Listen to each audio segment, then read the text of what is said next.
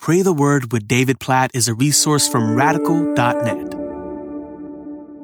Psalm chapter 133. Behold, how good and pleasant it is when brothers dwell in unity. It is like the precious oil on the head, running down on the beard of Aaron, running down on the collar of his robes. It is like the dew of Hermon, which falls on the mountains of Zion. For there the Lord has commanded the blessing, life forevermore. Oh, there is so much here. This is such a good and such a needed chapter for us to hear and meditate on and pray according to. I'll just summarize like this picture of good and pleasant dwelling in unity between the people of God, between brothers and sisters in Christ, the New Testament. It's like, and there's so many pictures this psalm could compare unity to, like trees in a forest or stars in the sky or fish in the ocean. So many different pictures of unity and diversity. So why is it like oil coming down on Aaron's beard? And it's beautiful because, well, just think about what brought the people of God together in Jerusalem in the Old Testament. It was celebrations at the tabernacle or the temple where they would offer sacrifices for their sin to reconcile them to God. And the priests, represented by Aaron, would offer those sacrifices. And you look back, Exodus 30 talks about how this oil would be poured over the priest's head and would run down onto his beard all the way down on his robes, which, by the way, over his breastplate, you would find 12 stones representing all 12 tribes of Israel, who were all represented by this priest as he offered sacrifices on their behalf. So it makes beautiful sense. This good and pleasant unity was made possible among all of God's people by God's grace. He was forgiving their sins and restoring them to unity with him, which was paving the way for the deepest kind of unity we can have with anyone else. And we know, based on the New Testament, that a greater priest than Aaron has come.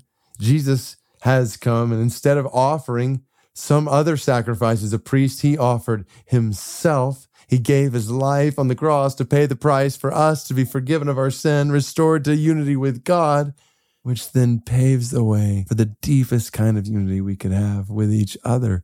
In other words, the gospel makes unity in God possible.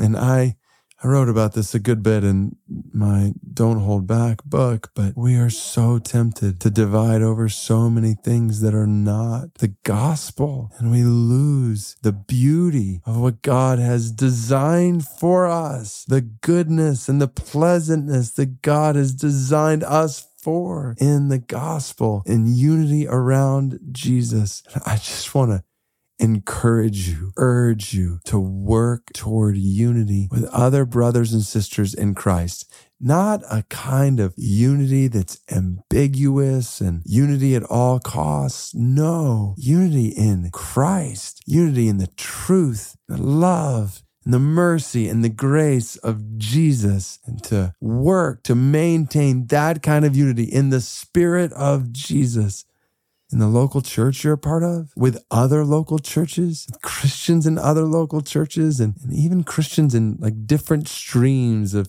the church than you are familiar with, or sometimes even comfortable with, knowing that God has commanded blessing and life where unity is found. God, we pray for this blessing in our lives and in our churches. God, we pray against the spirit of division that has been so prevalent and is so prevalent in your body among brothers and sisters in Christ. God, we pray for unity around Jesus and unity around the spread of the love of Jesus, the spread of this gospel to the ends of the earth. God, as we pray for the Devei people of India who have no knowledge of the gospel, no known followers of Jesus. God, we pray, give us unity as your people so that just as you prayed, Jesus, John 17, the world might know, the nations, including the captivate people of India would be reached with the good news of your grace and your love in Christ, that they might be brought into the family, and that you would make us a family marked by dwelling in good and pleasant unity and marked by your blessing in this way. We pray Psalm